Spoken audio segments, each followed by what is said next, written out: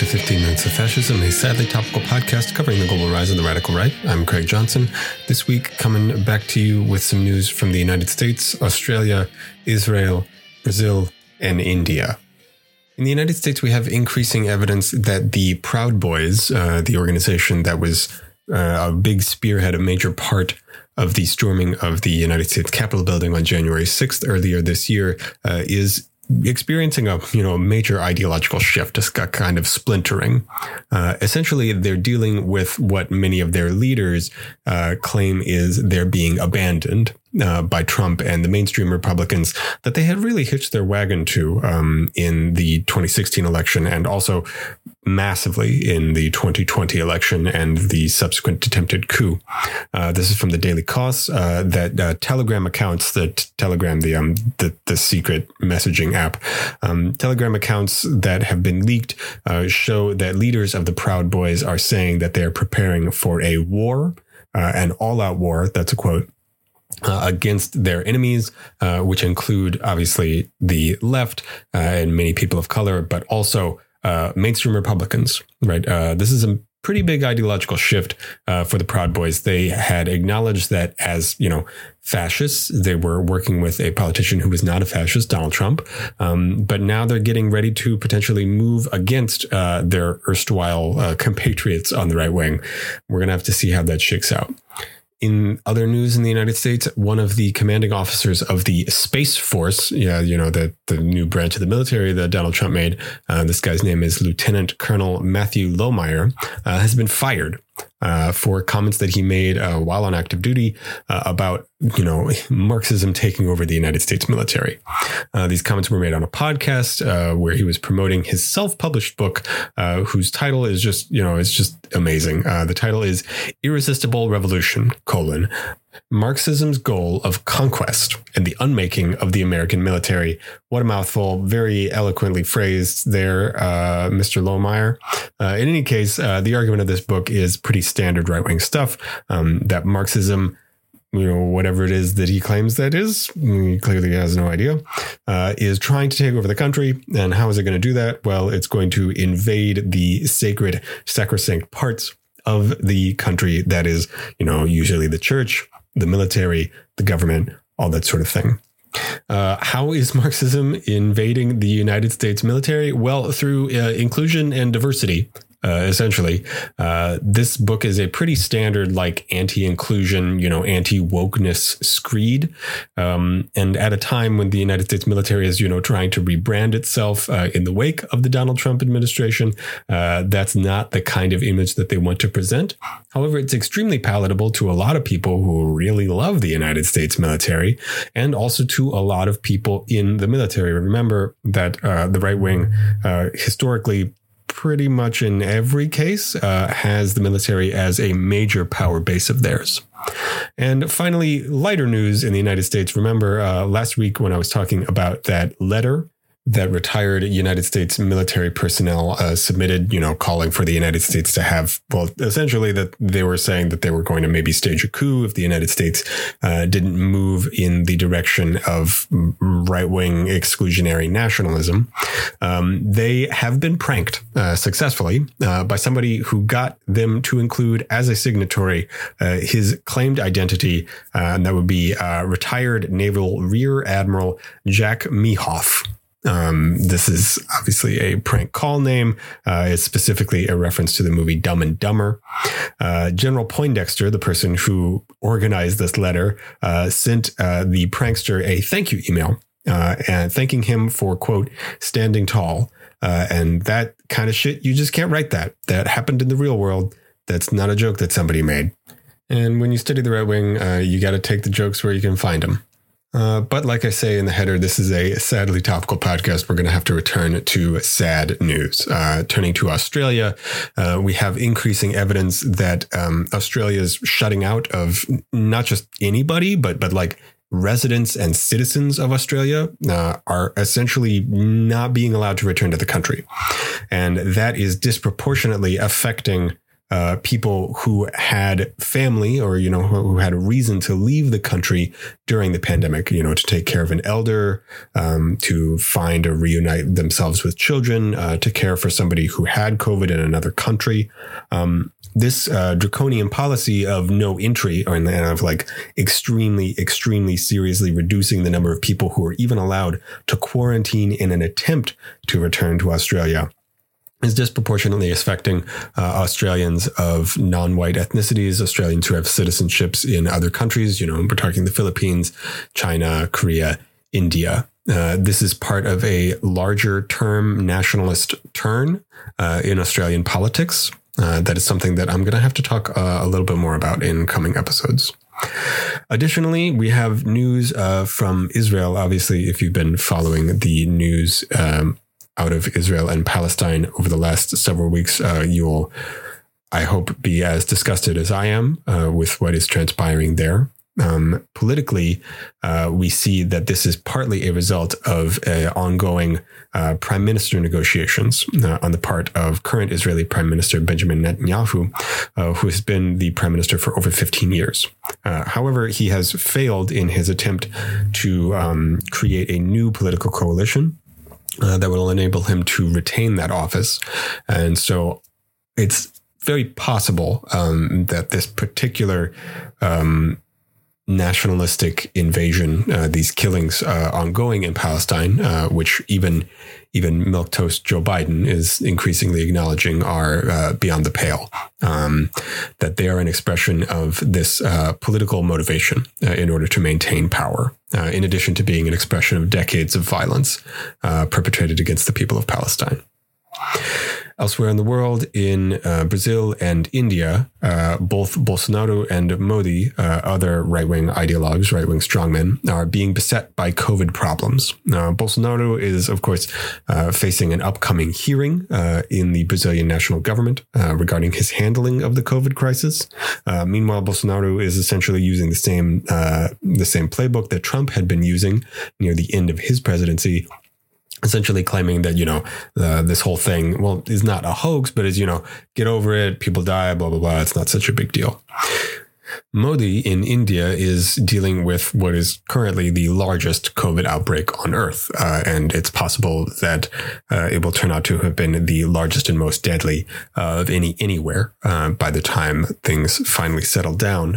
I do not claim to be an expert on this, but on a political note, this means that Modi is facing serious challenges, not just from the center, not just from the left, but on the right amongst conservatives. People are acknowledging increasingly that he has really messed this one up, and it doesn't seem like he's intending to change course anytime soon. Finally, this week on See You in Hell, a segment that celebrates the deaths of right-wing figures in history, we got a twofer, one from Argentina and the other from the United States. We're going to start with Argentina. The dead right-winger is Jorge Rafael Videla Redondo, usually known as Videla. He's an Argentine general and a dictator during the initial phase of the Dirty War. The Dirty War being a period in Argentine history coinciding with its most recent military dictatorship, 1976 to 1983. Videla joined the Argentine army in 1942. He rose ranks pretty mild-manneredly, or at least relatively mild-manneredly, until he was appointed by Isabel Perón, who was Juan Perón's last wife and also vice president until Juan Perón's death, to the top military position in 1975. So Videla was the top military leader, the leader of the Argentine army in 1975. At exactly this time, Argentine politics was extremely chaotic in the wake of Juan Perón's death. He had just so recently returned to the country in order to be the president for a second time, almost 25 years after his earlier stint as president in the mid-40s to the mid-50s. And so in the wake of all of this political turmoil and also Isabel Perón's own sort of right-wing turn, there was a military coup. They were forming a junta with Videla at the top, but it always remained a junta. He was not like a single dictator in a Pinochet style. This military junta came to be known as the Process of National Reorganization, the Proceso, which is a terrifying name for a military coup to have. And that is because it was a terrifying government. This is the government that was responsible for disappearing people.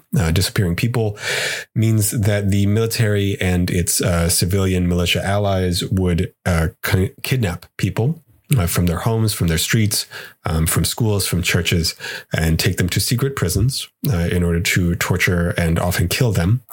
They would often dispose of the bodies either by, disposing of them in mountains or by dropping them in rivers or most famously the Atlantic Ocean.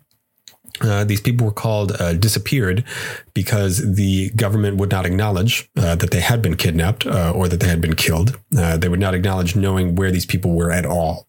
And so their torture, their killing was completely secret. And it took the work of thousands of people from Argentina and from around the world trying to document these cases. Over 30,000 people in Argentina were killed by this military dictatorship, many of them under Videla's watch. He then lost power in an internal military struggle late in the dictatorship. This happened before Argentina's ill-fated invasion of the Malvinas Islands, the Falkland Islands, and their war against the United Kingdom, which was currently being ruled by Margaret Thatcher. So Videla kind of recedes into the background until the return of democracy in Argentina. After the return of democracy, he and several other military leaders were tried and convicted for their human rights abuses, for their murders and killings. And he was imprisoned for 5 years until 1990, until he was pardoned by the new president of Argentina, Menem, which is one of the reasons that people, a lot of Argentines don't like Menem. He was pardoned and again returned to, free life until the Kirchner administration, the Nestor Kirchner administration. He was tried again in 2010 and convicted in 2012, this time not primarily for the disappearances and murders, but specifically for one of the practices of the Proceso government, which was to steal the children of women who had been held by the military dictatorship, who were pregnant either prior to their imprisonment or who became pregnant during their imprisonment. Some of those cases through sexual assault. Videla was tried and charged with his guilt in this horrific, disgusting practice. He was put in jail where he died of a brain hemorrhage, which he suffered from slipping in the shower. This week in history, 17th of May, 2013. Now for something quite different, someone who did participate in mass murdering governments, but from a quite different angle. We have in the United States, Roger Ailes. Roger Ailes was a television executive and the CEO of Fox News, and throughout his political career, a media guru for the Republicans, from Nixon to Reagan to H.W. Bush to Rudy Giuliani. Ailes started his career in television right after college and was a sort of like local news media producer. He got into politics after a personal conversation with Richard Nixon when Nixon was running for the presidency in 1968. This led to Roger Ailes working with the Nixon campaign as their television executive producer. He then created a career as a political media consultant for the Republican Party, where he pioneered a lot of these sensationalist media blitz practices that go on in modern political campaigns. Ailes is famous in part for what he calls the orchestra pit strategy. His quip here is that if you got two candidates on a stage and one of them says, I have a solution for the Middle Eastern crisis, and the other one falls in the orchestra pit, who's going to make the evening news? So he was manipulating the news cycle intentionally in order to create sensationalist stories that would advance his clients' agendas. After working in politics as a political consultant, he became the CEO of Fox News in 1996. and part of the rise of the right-wing media as a mainstream political part of the United States. He then left that position in the wake of several sexual harassment allegations from many female employees at Fox, many of them themselves famous television presenters on that network. This was exposed in several books and also several court cases, and sensationalized most recently in the movie Bombshell. Roger Ailes died of complications from his lifelong struggle with hemophilia after a fall this week in history, May 18th, 2017. So, Videla and Ailes, we will see you in hell. That was 15 Minutes of Fascism, a sadly topical podcast covering the global rise of the radical right. I'm Craig Johnson, thanking Sleepy Kitty Arts and Sleepy Kitty Music for our intro, outro, and graphics. If you found this podcast helpful, educational, interesting, please share it with friends, family, and comrades. Leave a review on iTunes or whatever the thing you listen to this podcast on is. And if you found it particularly interesting this week, check out my Patreon at patreon.com/15 Minutes of Fascism. That's 15 Minutes of Fascism. All one word. All right. I'll talk to you next week.